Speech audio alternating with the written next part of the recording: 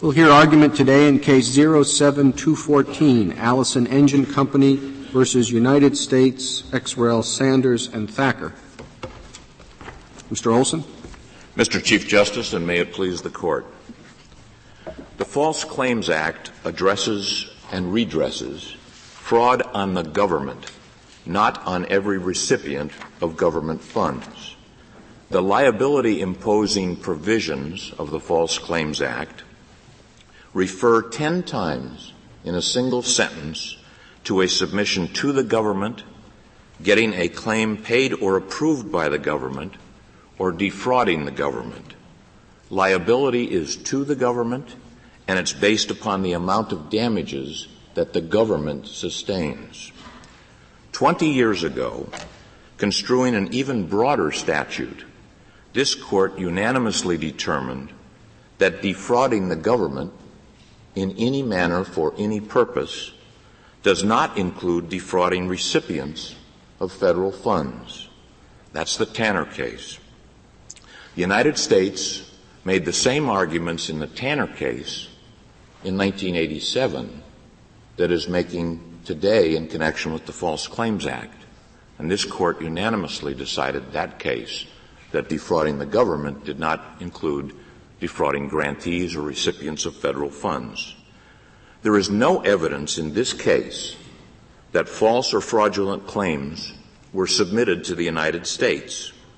Indeed, we don't know from the record what was submitted to the United States, when it was submitted to the United States, what it contained. What about the certificates of conformance with specifications? I believe they were the Navy's specifications, and Allison submitted to someone those certificates of conformance.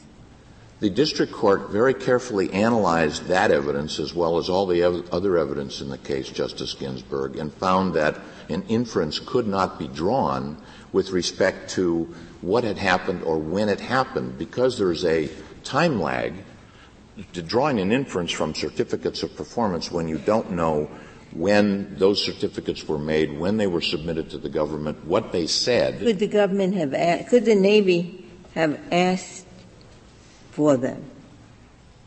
The Navy, you mean in connection with the litigation or in connection? No, in connection. The Navy, these engines are being supplied for Navy destroyers, and the Navy obviously has an interest in making sure that they measure up to the specification. So my question is whether in the procedure for dealing with subcontractors there is any kind of audit where the Navy can say, we want to see the certificates of conformance for those engines or other documents relating to them. The answer to your question, as I understand it, Justice Ginsburg, is yes. The Navy had the right to test the equipment, look at the specifications, examine the specifications, ask for corrections if they were unsatisfied, to test the products. The Navy had the right to do all of those things. And fundamental to this case is we don't know whether they did, whether they were satisfied with the generators as ultimately delivered to them, whether there were corrections if there were deficiencies or deviations from the specifications when they were first submitted to the shipyards, whether those were corrected, whether those deviations were immaterial. Does the Navy have the right to audit the subcontractors' books? It's my understanding, I'm not 100% sure of that, Justice Kennedy, but it's my understanding that the government did have the right to follow the process all the way through. There's no evidence that they did so. Suppose they audit a subcontractor's books, and they don't discover a fraud, and leave. Would there be liability then, under your view? Well, I think it would depend upon what was in the books and whether there was the books show that X dollars were spent for certain parts, and that was far too much. That was an inflated figure. It fools the government. The government then pays the subcontractor, pays the contractor pays the subcontractor. That might be, Justice Kennedy, regarding the terms of the statute, whether you might interpret that as providing under A2, providing a record or document to the government with the intention that the government pay or approve a claim. I think you'd have to examine the evidence in that context. What we don't have here, we don't know what was submitted to the government, what the lawyers representing the claimants in this case, and this is from page 5A of the appendix to the cert petition, footnote 3, this is what when they were asked about this issue, we haven't shown you the shipyard's invoices to the United States, and we're not going to show you those because they are totally irrelevant under the False Claims Act. Now, that could not be more wrong, it seems to us. You can't determine if there's going to be a claim of fraud against the United States, you have to know what the United States received to see whether it's fraudulent, to see whether any deviation from the facts were material, whether the deviation from the specifications were maybe the product was better, maybe it deviated in an insubstantial way or an immaterial way, maybe the government had an opportunity to fix it. We don't know whether there was reliance by the government. We don't know whether there was a loss by the government, and we don't know if there was a loss by the government, the quantification for the loss. I might be just missing something here, but tell me what I'm missing. What about the definition of claim? It says a claim includes a request under a contract for money or property, and the request is made to the contractor if the United States provides any of the money.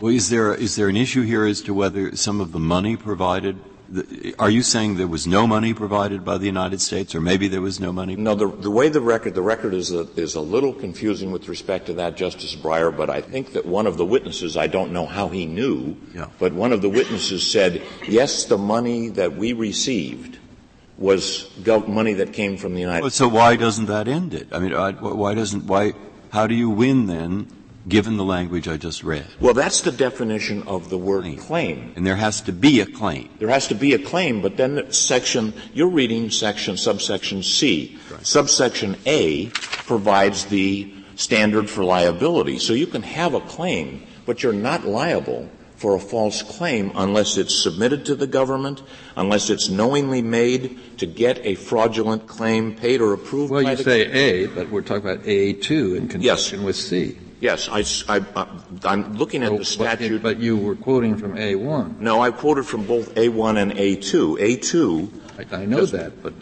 doesn't A2 stand by itself, especially as C is written? C and A2 make grammatical sense without any presentation to the government. Well, it reads out the words by the government from that section, which is what the statute looked like until it was specifically amended. The words by the government are in A2. Pardon me? The words by the government are in A2. They are in A2, but the way Justice Kennedy was reading it, I respectfully submit, would read out those by the government. What A2 You're saying that in addition to being a claim, that's not enough for liability. It has to be a claim that's presented to the government. It's presented to the government. And all that C does is tell you what a claim is, so that even if it's not a claim against the government, but just a claim against a subcontractor, that still can be the basis for liability so long as it's presented to the government. It's presented to the government or under A2, knowingly made to get. A2 says it has to be paid or approved by the government. It has to be made or used to get a claim paid or approved. In other words, it has to be something that's created, then given to the government, so in order to get a claim paid or approved by the government. But you say given to the government. It doesn't say given to the government. It says paid or approved by the government. Well, I think a reasonable reading of the statute is, and this is essentially what this Court unanimously decided 20 years ago in the Tanner case, that these cases about defrauding the government must involve something that causes the government to suffer a loss, something that impacts the government. Even the government today is making the same statement that there has to be a loss. What I'm saying it's important, Justice Kennedy, that if you are going to want to get something paid or approved by the government, you have to do something that gets it to the government in some fashion. And reading A1 and A2 and A3 and the Tanner decision and the history of this statute from 1863 all suggest very strongly, I submit, the plain language of the statute is that it involves fraud against the government. Now, you may submit something to you may be a subcontractor and submit something to the prime contractor, and this case is a very good example of it. In this case is very much like the Tanner case. What did the prime contractor do with it? If it was false or deficient or out of specifications, the prime contractor had a right to say, wait a minute, tighten those bolts up a little bit more, or we're going to deduct it, a little price from that. We're going to tell the government that there's a deviation in the specification. But if it's disguised, how would the prime contractor know? Well, that's just the point, Justice Ginsburg. We don't know one way or the other unless the evidence is submitted. We don't know what the government received, so we don't know whether the government was deceived. So if I submit that it might well be in this case, we don't know how much time elapsed between the submission of the invoices or the other materials from the subcontractor to the prime contractor. What happened then between then and when the ships were delivered to the Navy? Lots of things could have happened. We don't know. Well, there wasn't any trial, was there? There was a trial. There was? And there was a motion at the close of the evidence of the plaintiff's case. And that's at that point that counsel said, we are not going to show you the invoices to the United States. Well, how could they would have, at a minimum, even if your theory is not correct, they would have to prove loss to the government. Otherwise, they would have no claim. That's correct, Justice Ginsburg, and that's my point. If you don't know what went to the government, you don't know whether a claim or a document or a statement, or to use the words of the statute, went to the government. You don't know whether what the government got was false. You don't know whether they... Does the other side concede that point, that you have to prove loss to the government? I don't think they do they? I'm not sure. I think... I don't think they concede. What the statute says... Well, the government certainly has that in its brief. What the statute says is that it is liability to the government for the damage the government sustains. Now, it may well be there's penalties even if there isn't damage to the government. I will concede that. You could say that the misuse of government funds, which are in the hands of contractors, harms the government, even though it doesn't come out of the government's pocket, because those funds were given for a particular purpose, and if that purpose is frustrated, the government is harmed. That would work without saying that the government has lost any money. Well, you could say that, but you don't know whether the government got what it wanted. You don't know whether if something deviates from specifications in a contract, it might deviate on the plus side of something, it might deviate in an immaterial way. The contractor, the prime shipyards here, and the government had the right to correct any deficiency. Okay, so suppose the government gives money for building schools, to a state, and a fraudulent claim is submitted as in connection with the construction of the school. The government has been cheated in that the money it gave for a school is not going to the school. Some of it is going into the hands of the fraudulent contractor. Well, what you've done with your question, Justice Scalia, is left out the link. What happened? The government may have given money to the schools. Subcontractors might have submitted something false. The prime contractor might have discovered it, said, correct this or... I understand that, but that's a different point. No, it isn't. I'm talking now about the point of whether the government itself has to suffer any harm other than the fact that the money it gave was not used for the purpose for which it gave it. That alone, it seems to me, could be harm. Well, it might under some circumstances be harm. It might not under other circumstances be harm. It might be misleading in an immaterial way. There might have been no reliance by the government. The government might have said the contract between the prime contractor and the subcontractor might have different requirements than what the government wants. Well, but Mr. Olson, it seems to me you're fighting the hypothetical. Let's say they built a lousy school, sub-spec. The roof is falling in, the plumbing leaks. It's a fraud. But they've given the money to the feds have given the money to the states, and the states have let this slip by. Justice Scalia's point was the federal government has been injured. The federal government may have been injured. The question is, what does this statute redress? There are other statutes. There's a major fraud provision of Title 18 that has major penalties for fraud by subcontractors against contractors in connection with public projects, just as like the ones you're describing. But if this Court's Tanner decision is correct, and it was only 20 years ago, it was unanimous. It defined the term defrauding the government, and it said defrauding the government means defrauding the government, not filing a false claim. But that's why the definition, it seems to me at the moment, that's why I'd like your view, that the language is perfectly ambiguous. The language of knowingly makes a false statement to get a false claim paid. Now, the false claim is the claim that they made to the contractor, because that's the definition. And you're saying, well, they made this statement to get a false claim paid by the government. Now, you could read those words, paid by the government, to say, and there has to be a causal connection, which is what you're saying, that you have to make the false statement, make the claim, and that led the government to pay. But you could also say, it's paid by the government when the money to pay it comes out of government funds.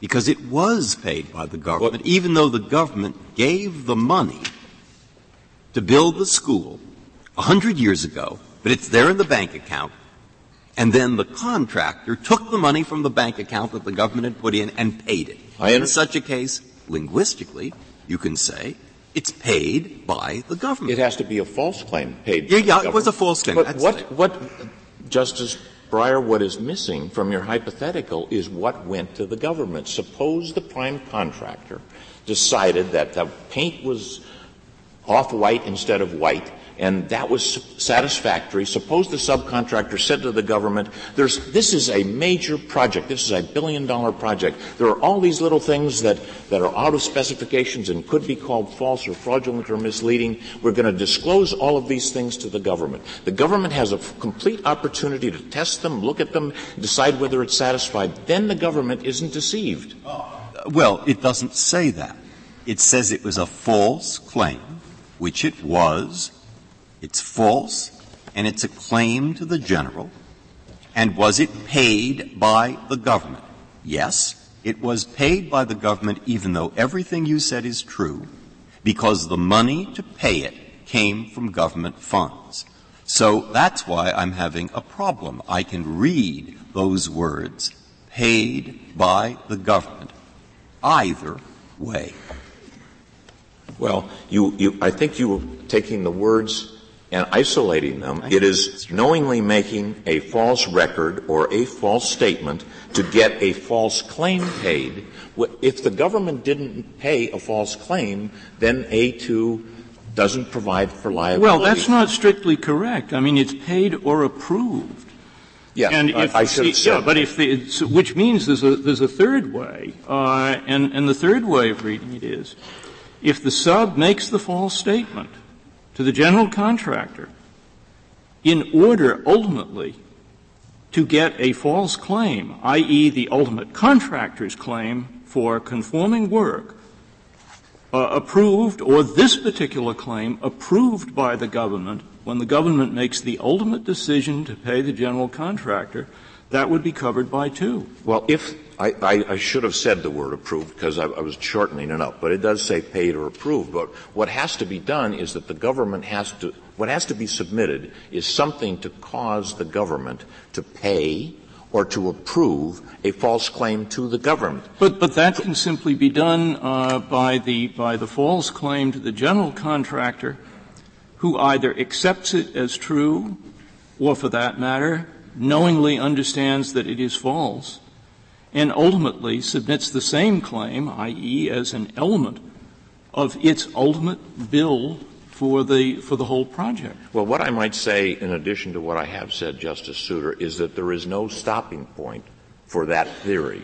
The government says as long as the project involved federal money, as long as the project used federal funds, as long as the project might endanger the federal fisc, as long as the program is financed in part by federal money, there would be liability under this statute, given the tens of thousands of government contracts, government funds, government financing of states, localities, universities, and so forth. There is no limiting point. But I think, with respect, I think there is a limiting point. You're certainly right when you talk about the thousands of contracts that the government ultimately makes or finances for the benefit of lower units of government. But it does not follow from the government's theory that if the United States makes grants to a subunit of government, not for the purpose of a given contract or a given project, it simply makes grants, revenue sharing sorts of things. It doesn't follow from the government's position that when one of those subunits of government then makes a contract spending part of that money, that it's covered by this statute. This statute would cover the myriad of grants made for particular contracts. It would not cover every subset of funds in a lower government unit, some of which had been contributed by the national government. I don't think, with respect, that that's a fair reading of what the government said, either in the Tanner case, I think making essentially the same arguments which were rejected unanimously by this Court, or what it says in its brief to the Court today. Well, perhaps we should ask the government to explain what its position is. But one of the points that has been raised in opposition to your argument is that your interpretation would cut out claims that today are regarded as properly presented under the False Claims Act, and the one that was featured was false claims for Medicare or Medicaid reimbursement, because those are presented not to the government but to an intermediary. With respect to that, the government filed a brief in a case called Atkins versus McIntyre in the 11th Circuit, and I have the brief here. It's not part of the material that is before you, in which the government said that even if the district D.C. Circuit decision that's involved in this case, the Totten case, was correctly decided, those Medicare, Medicaid cases would be substantially covered under the statute, even under that construction, because the provider's claim is passed on by the insurer to the Medicare agency or entity. Now, I don't know, Justice Ginsburg, the facts of that case or the facts of all of those circumstances, but the fact is that if you take this statute as it was enacted in 1863, all of this used to be a part of one section that talked in the first instance, one sentence, which discussed in the first instance a presentation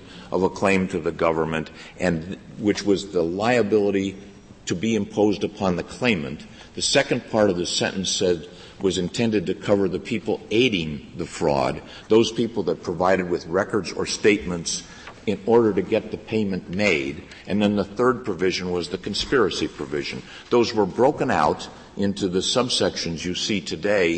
In 1982, Congress specifically said, we are simply codifying the statute. We're not changing the statute. We are making no substantive changes in the statute.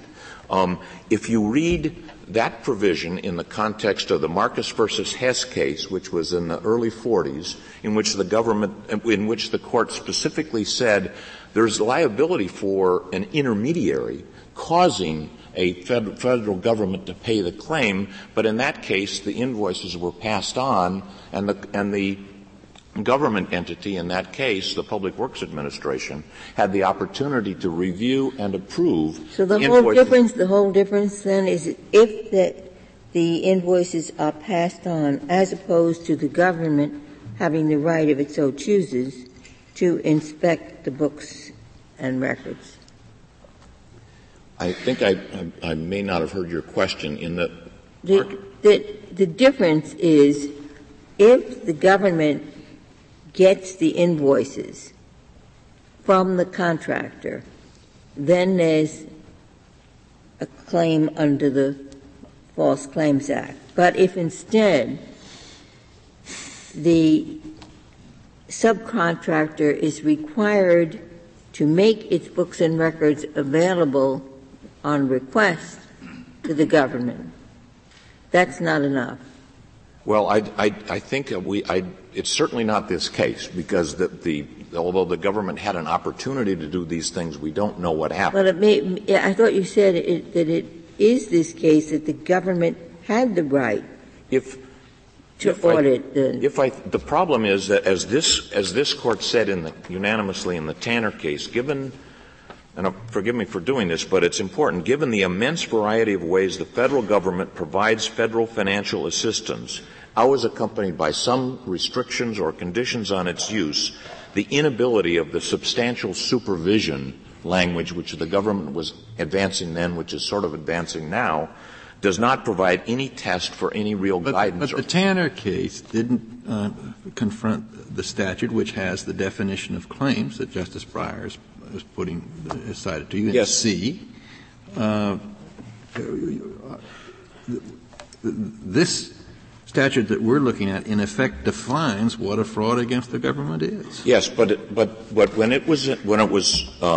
when it added that section, it specifically added in the words "by the government," which those words were added after the legislative history that both the respondents and the government cites. And it did not change, Justice Kennedy, the definition of liability. It simply defined claim. Am I correct in this that without the claim definition, the statute would not cover a fraudulent submission by the subcontractor to the contractor, which is known to be passed on to the government ultimately? No, I think without that definition, the claim would be made against the contractor, not against the government, and therefore wouldn't be a claim. I think under both if the claim by the subcontractor to the contractor is intended to be passed on, that is the contractor is an intermediary, then under Marcus versus Hess, which is the situation there could be liability. I'd like, if I could, Mr. Chief Justice, to reserve the balance of my time. Thank you, Mr. Olson.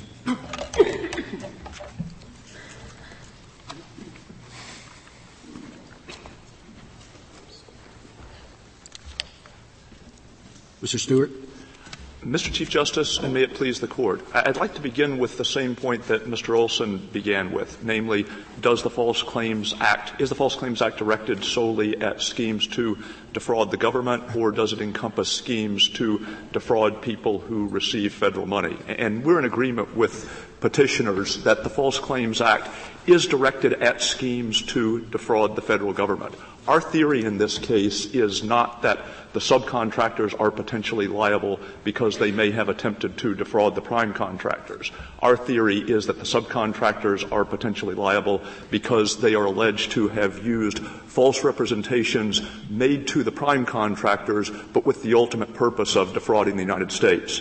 And I think if you imagine what would have happened if the allegations in this case are true, and if the fraudulent scheme had been carried to completion, it's very clear that the government, rather than the prime contractors, would have been the injured party. Mr. Stewart, I don't understand that point. Let's say Allison Engine is defrauding Bath, but Bath makes ships for a lot of people, boats, whatever they make. Allison Engine is defrauding them, saying these engines, work this way, and in fact they don't.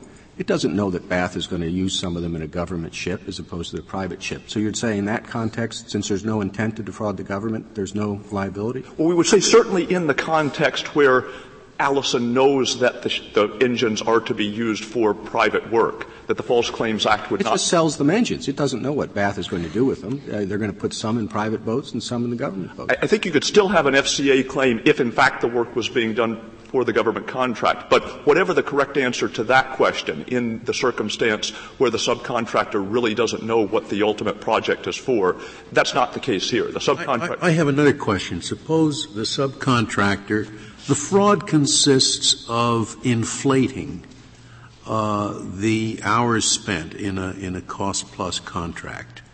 So the subcontractor submits and receives payment for $10,000 more than the subcontractor deserved, all right? But that all comes out of the hide of the contractor. The contractor gets the same amount of money from the federal government, and the fraud only harms the contractor. Our view is that would not be covered. That would not. That would not be covered. It would.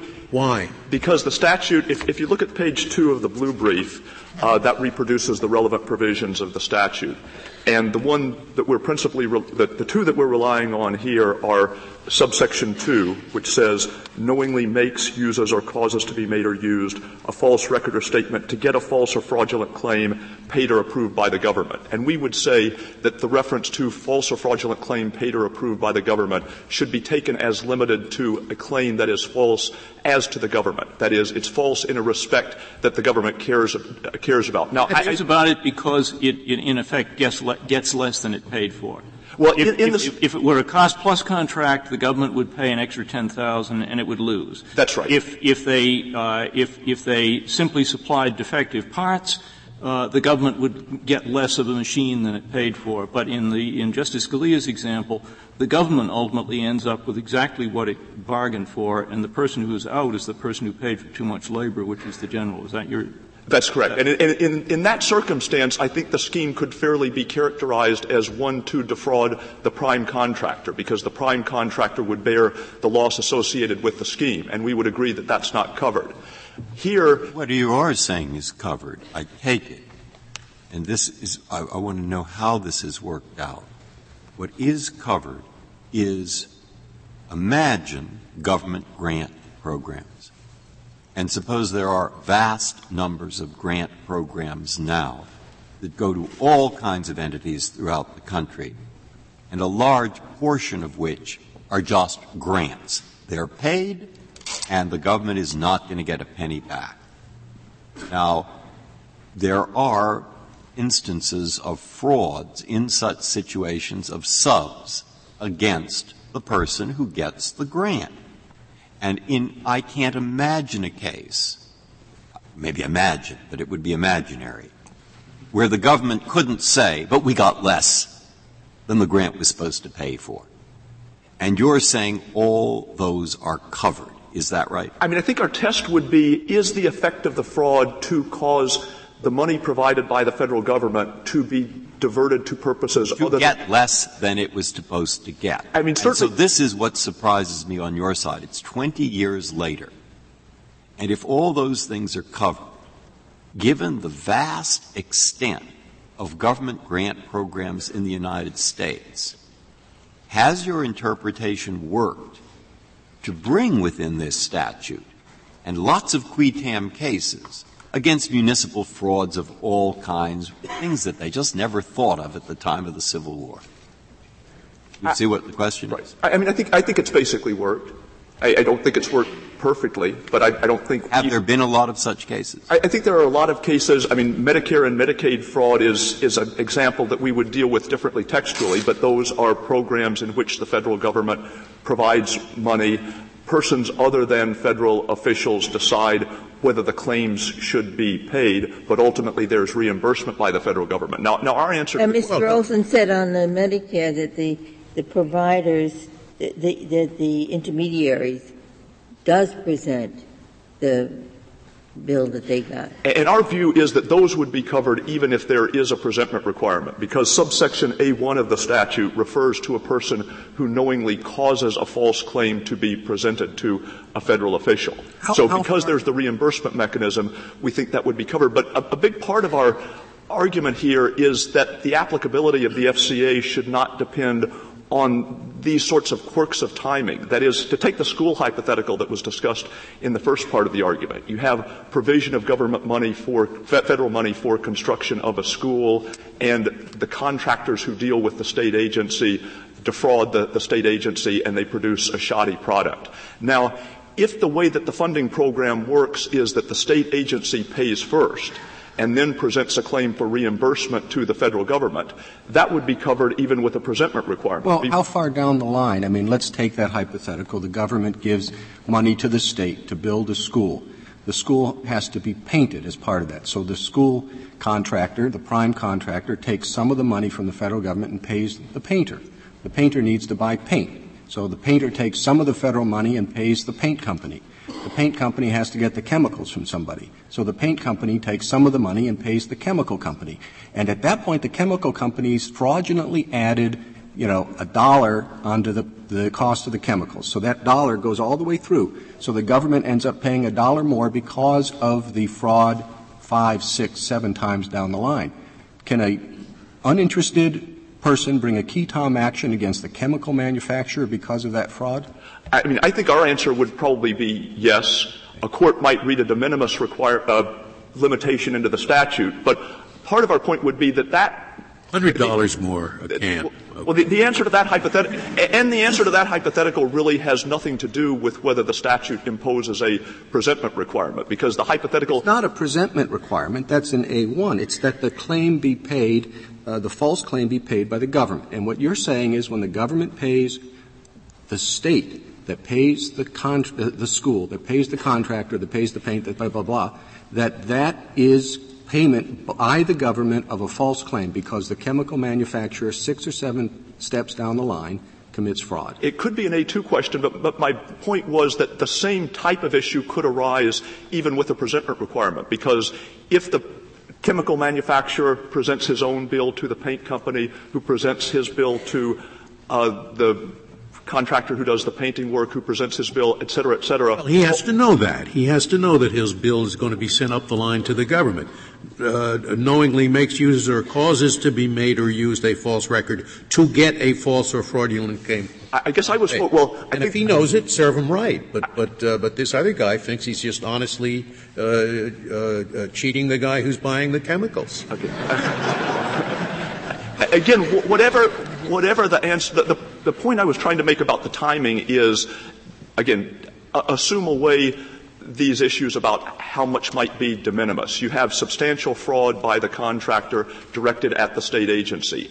If the way the funding program works is that the state agency then presents its own bill to the federal government, we're going to have a good A1 case regardless of whether presentment is required, because we're going to say the subcontractor, the person who did the work, caused the state agency to submit a false claim to the federal government, and we can recover on that theory. But if the government provides the money up front, gives it to the state agency and says, use it for the defined purposes, you'll still have presentment of a claim by the state agency, namely the request for funding. But there will be no way to say that claim The difference is that government money today is in everything.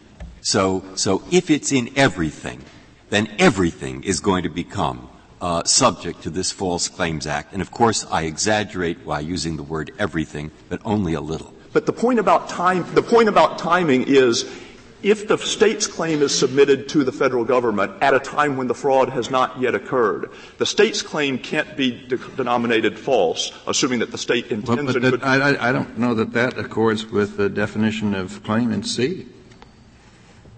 Well, the definition of claim in C says it's a request or demand. If the government will reimburse.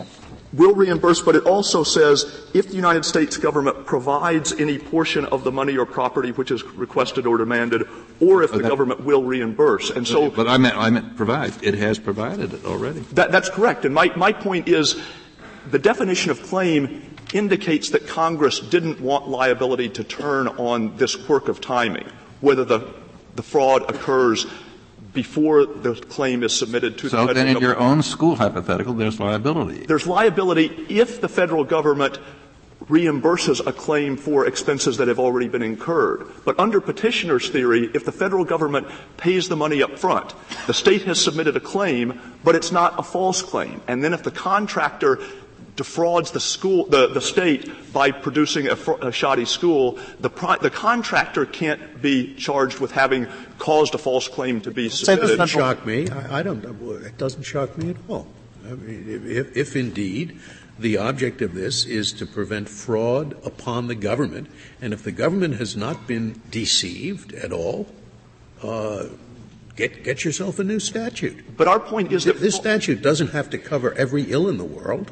That's correct, but fraud against the government can occur whether the whole point of the definition of C is that fraud against the government can occur if federal money is diverted away from its intended purposes, whether the deceit is practiced directly upon a federal official or a contractor or grantee. Before you finish, your time is almost out. The major objection is the one that Justice Breyer just voiced.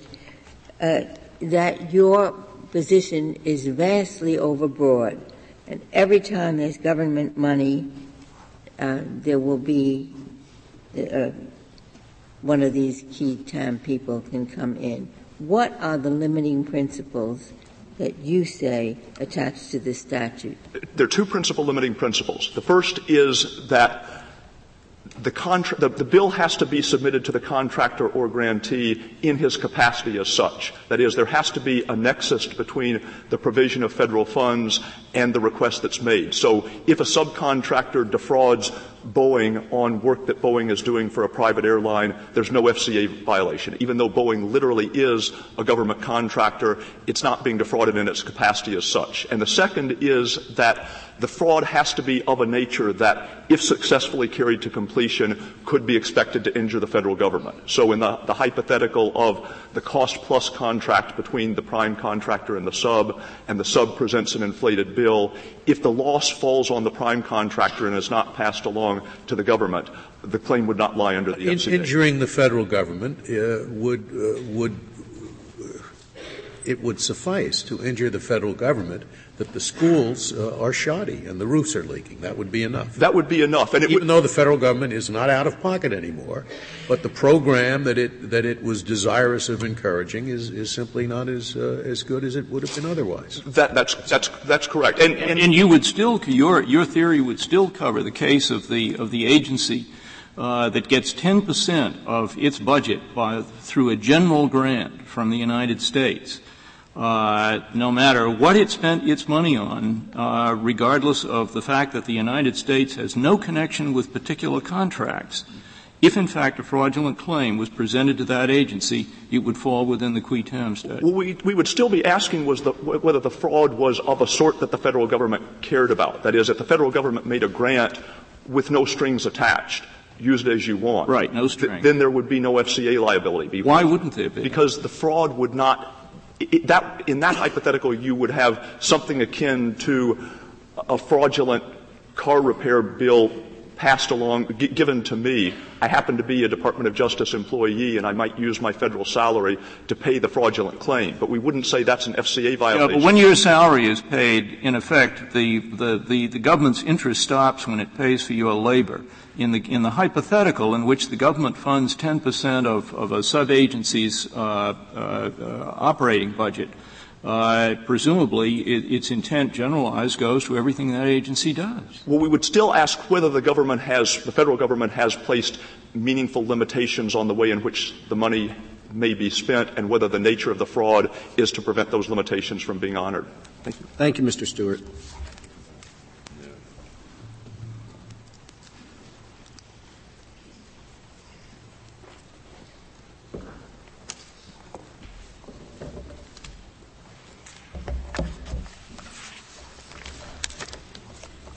Mr. Helmer. Mr. Chief Justice, and may it please this Court, electricity is the critical component in a modern warship that allows it to fight, to defend itself, and to carry out its mission. Because of that, the Navy imposed rigid requirements on all who work on its generator sets in manufacturing those generator sets. Those rigid requirements were passed down from the Navy to Bath. Bath was ordered by the Navy to pass those down in writing to each of its subcontractors who were going to work on these gen sets, and Bath did that. Each of the subcontractors in this case knew they were working on the DDG-51 project, which is the Arleigh Burke-class destroyers. They knew that military requirements were called out in their paperwork that had to be met, and they did not satisfy those military requirements, and yet submitted both claims for payment and, as Justice Ginsburg has pointed out, certificates of compliance. Now, if you look at the Sixth Circuit's Joint Appendix at page 620, you're going to see at paragraph 6.1 in the contract between Bath Iron Works and Allison, the subcontractor, that Allison was required, when it delivered the gen sets to the shipyard, to give a certificate of conformance that all of these rigid requirements had been satisfied. And that certificate of conformance had to be given to the United States Navy. And third, until that certificate of conformance was given to the United States Navy, no money was going to be paid. Whose to Allison. certificate? Is it a contractor's certificate that everything that the subs have done, or is the certificate of conformance that Allison provided, that Softco provided? Yes, ma'am. There are two certificates of conformance. You're absolutely correct. What I'm speaking of is the certificate of conformance from the defendants in this case. They have to take and give that to the shipyard that says, we have met all the requirements, the Navy requirements, and we have to give that to the U.S. Navy. The U.S. Navy then takes that certificate and releases the genset. It's under lock and key. It releases the genset so it can be installed in the ship. I thought it was not established that anything from this defendant got to the Navy. You were told that earlier this morning, Your Honor. I don't believe that's correct. Well, where in the record is there some indication that some paper with a fraudulent representation made it up to the Navy? If you look at the joint appendix, the Sixth Circuit joint appendix at page 620, it's clause 6.1, talks about the certificates. The certificates are in the record, starting at joint appendix, Sixth Circuit joint appendix 515. I know what the certificates are. I mean, their general content. But was there anything in the record that a certificate from Allison went to the Navy with Allison's signature on it? Yes, Your Honor. The contract with Bath required the Navy to receive that for Allison to be paid. There was evidence in this case that Allison was in fact paid for delivering these gensets. That's circumstantial evidence that they did submit their certificates of conformance. What about the statement that Mr. Olson quoted during his argument when counsel for plaintiffs said to the jury, you haven't seen anything that was submitted to the Navy, and you're not going to see anything that was submitted to the Navy? No, Your Honor, I made that statement, and that was not my statement. What was your statement? My statement was, you are not going to see the invoices from Allison, the invoices, not the certificates of conformance, not the invoices from Bath to the Navy. You're not going to see those. But the invoices from Allison to Bath were all admitted into the record in this case. Well, then there's less to this case than we had thought. My goodness, even under the petitioner's theory, you win. If indeed a fraudulent document was given to Bath and Bath passed that on, I think the petitioners would have conceded. Your Honor, that there's a cause of action. What is all this fuss about then? This case is not an outlier on the ends of this statute. It is squarely in the middle of I wish you had said that in your brief, because we could have saved ourselves a lot of reading. Well, Your Honor, anything that I can do to help the court, I apologize if I didn't write the brief better than I could have. But I do have another point that I would like to make in addition to what's in the record in this case. If you go back and look at the 1863 version of the False Claims Act, which continues on in 1943, the statute talks about in the second clause, and the second clause is what is now known as A2. It talks about a false record or statement being made for the purpose of obtaining or aiding to obtain payment. It does not say, and it never said, that there has to actually be payment. There has to actually be payment. Now, the statute reads today to get a false or fraudulent claim paid or approved by the government. My point is, and the Rainwater case, Justice Scalia, that I think you may have been referring to, says that. The government does not have to have a monetary loss for there to be a False Claims Act violation. However, for there to be a violation of A2, the false record or statement that's presented, the false record or statement that's made has to be made with the purpose of reaching federal funds. That's what the statute originally said. When that language was taken out in 1982, we all seem to agree that the 82 recodification did not change any of the meaning or purpose of the statute. So your argument, your understanding of the scope of the statute is exactly the same if the words by the government were replaced by with federal funds. You think you think the statute is exactly the same if it said with federal funds instead of by the government?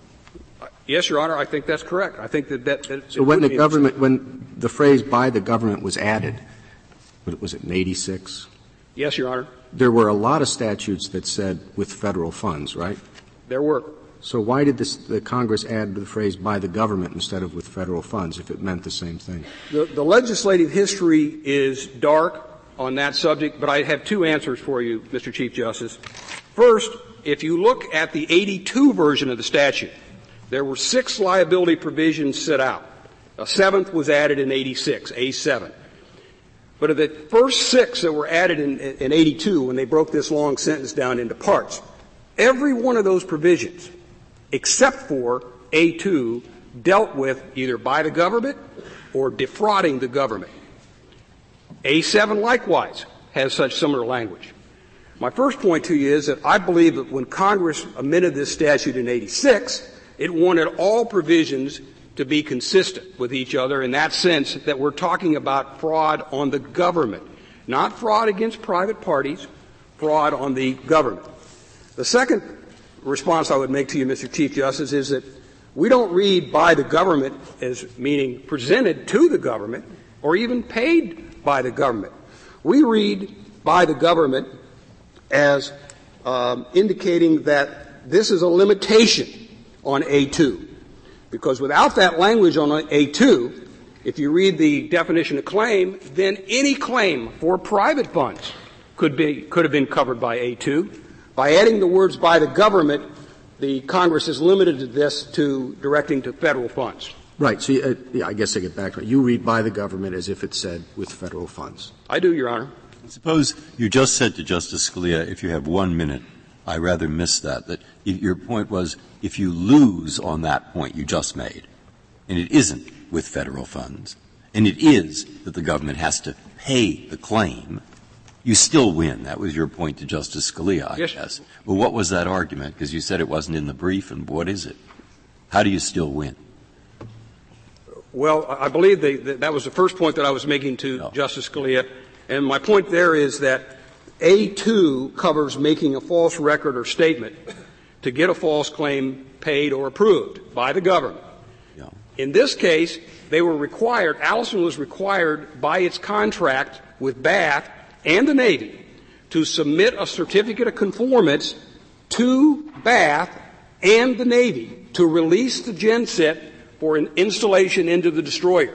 Without that certificate of conformance, and we spent 5 weeks in front of a jury talking about why they were false, why each of those were false. Without that certificate of conformance, the genset could not have been released to be installed in the ship, and Allison could not have been paid. That's what Section 6.1 of the contract provides. If the certificate of performance made its way to the Navy, if that was required by contract, why did you not introduce direct evidence of that in your case? We did put all these certificates of conformance that were given to Bath in the record in this case. And all of those, by the terms of Allison's contract with Bath, had to be shown to the U.S. Navy employee on site at the shipyard. And that contract was also admitted into evidence. But that was only the contract. You didn't show that, in fact, that had happened, that the certificates of conformance actually were shown to a naval officer. No, ma'am, we did not have a witness to testify that this certificate was given to ensign so-and-so. Whose contract required this? It's a strange provision to be in the contract between Allison and Bath. You're correct, Your Honor. It was the contract between Bath and Allison that I'm speaking about now that also flowed down the U.S. Navy's requirements that these gensets be built rigidly to the specifications set out by the Navy. And that contract between Allison and Bath said that this certificate from Allison had to be presented to the Navy? Yes, Your Honor. Okay. It had to be shown to the Navy. If you want to get paid, you have to show it to the Navy, and then the Navy will release the genset. See, they build these ships around the gensets. They are so huge that you don't install them on a destroyer, you build the destroyer up around it. So before you can release those to the shipyard for construction, you had to have the certificates of conformance. In the contract between the Navy and Bath, was there a provision that Allison's invoices would be shown to the Navy? In other words, was the parallel provision in the contract with the General the same as the provision between the General and the sub? Justice Souter, it was different. There is a provision, I believe Justice Ginsburg was referring to. You'll find it at page 415 of the Sixth Circuit's Joint Appendix. That provision required that when Allison made a certificate to get paid to the Navy, when Bath made a certificate to the Navy to get paid, it had to have available for the U.S. Navy all of the underlying documentation, all the bills, the invoices, and certifications had to be available to show the Navy. Available but not necessarily transmitted. Not necessarily stapled to the invoice and given to the Navy, but they had to be available. But the contract between Bath and Allison says, you give those to us and we give them to the Navy. It was specific in saying they go to your invoices, your certificates go to the Navy. It was specific in saying your certificate of conformance goes to the Navy. Okay. It did not say in the provision that I've cited to the court your invoice. I stand. And that was why I said, Justice Alito, to the trial court, not to the jury, that the invoices are irrelevant. And I didn't make that up. That comes out of the Bornstein opinion. Yeah. I mean, Bath would have been in breach of its contract with Allison unless it passed these things on to the Navy? That's why I say it's a strange provision to be in the contract between Bath and Allison. The certificate was required, Your Honor, yes, that was required.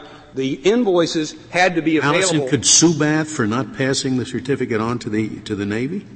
Well, I believe the way it reads, Allison's supposed to hand the certificate to the Navy employee at the shipyard. So if in fact, as you suggest, Allison submitted the certificate to the Navy person at the shipyard, then the question presented in this case is not in fact presented.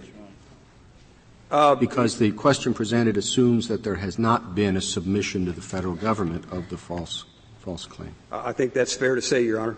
Did you make this point in response to the petition for cert? We opposed the petition for cert on other grounds. I did not cite the court to the joint appendix, the Sixth Circuit joint appendix at page 620. Well, usually we take a case to decide the question presented, and if this question is really not before us, you should have told us. Well, my understanding, Justice Scalia, is that under your Rule 26.2, I'm permitted to bring to the Court's attention additional information that was in the joint appendix below. And that was what I was attempting to do in response to Justice Ginsburg's initial question that started the presentation today. There has been a statement in opposition to your position that the way you read A2 would render A1 useless, that everything would fall within A2. Is there a distinction between what comes under A1 and A2 in your view? Yes, ma'am. That is pointed out in the solicitor's brief at pages 18 and 19, the silver brief, the distinction between A1 and A2. A1 can be a claim that just says pay me. There's nothing false on its face, but it's impliedly false because it's not entitled to be paid because the requirements haven't been met. A2 would require a specific false statement in that record or statement that's used. Thank you. Thank you, Mr. Helmer. Thank you, Your Honor. Mr. Olson, 4 minutes. Thank you, Mr. Chief Justice. Let me address what seems to be a controversy as to what was submitted to the Navy. In the first place, the invoices were not submitted to the Navy. We know that. That's the provision that I quoted before. The plaintiffs in this case did not call a single Navy witness. They did not call the prime contractor as a witness. So we don't know what the Navy received or what the Navy did not receive. With respect to the so-called certification, that is addressed on pages 57A through 59A of the cert petition appendix. This is a district court decision. It's 3 pages of discussion. This was an argument that the relators came up with relatively late when they couldn't explain why they didn't have the invoices or what actually went to the Navy, and they argued that Bath submitted a false implied certification. Then the district court goes through the evidence on pages 57A to 59A and concludes at the top of 59A there is no evidence of a required continuing certification with respect to quality, which is the issue tried in this case. I don't have time to go through all of that or all of the evidence, but that is backing and filling. And the question presented is a correct question presented. As the relators put it to the district court, we don't have to do that. We're not going to show you to do that. Let me ask you this question. Supposing they had submitted the qualification certificate but not a claim, would they have had a case under your view? If the qualification, what I'm really asking is, do they still need a claim? There has to be under A2, Justice Stevens, you could submit a statement intending to get a false claim approved or paid by the government. Now, government can't approve anything if it's not actually submitted to it or not intended to be submitted to it. That's in the same section of the statute. Let me turn to this is a penal statute, is a punitive statute, as you pointed out in the Vermont versus Stevens case. There is no meaningful limitation on what the government and the respondents want in this case. The government has now come up with this limitation, well, it must be really a government project. Well, that isn't in the statute. That's basically the same thing you unanimously rejected in the Tanner case. The government said in its brief, if the government is the ultimate source of the funds, that goes back to the example that the Chief Justice was making. There might be 15 different layers the way this government works. Money is fungible. It's impossible to trace. This statute is intended to address claims made or statements made in connection with claims made to defraud the government. And defraud the government irrespective of the definition of claim, which could have been put in Section A but was not put in Section A, the liability section. The Congress knows how to put those words in statutes. They're in the major fraud statute. The case that this Court distinguished in Tanner, the Dixon case, was money paid to or on behalf of the government. There's language like that throughout the congressional statutes. We don't know in this case whether the government was defrauded or was intended to be defrauded because there's this big space between what went on between the subcontractors and the shipbuilders and what went on between the shipbuilders and the government. There could have been all kinds of dialogue. There could have been disclosures. There might be deviations from the specifications in any kind of government contract. But this statute has to have a limitation point. And if you look at it from 1863 up through the present, it's intended, just as the Tanner case said, and in Marcus versus Hess you said that the criminal false claim statutes have to be construed identically with the civil false claims provisions if they contain identical language. 371 has the same language as the False Claims Act, and the Tanner case is dispositive. Thank you, Mr. Olson. The case is submitted.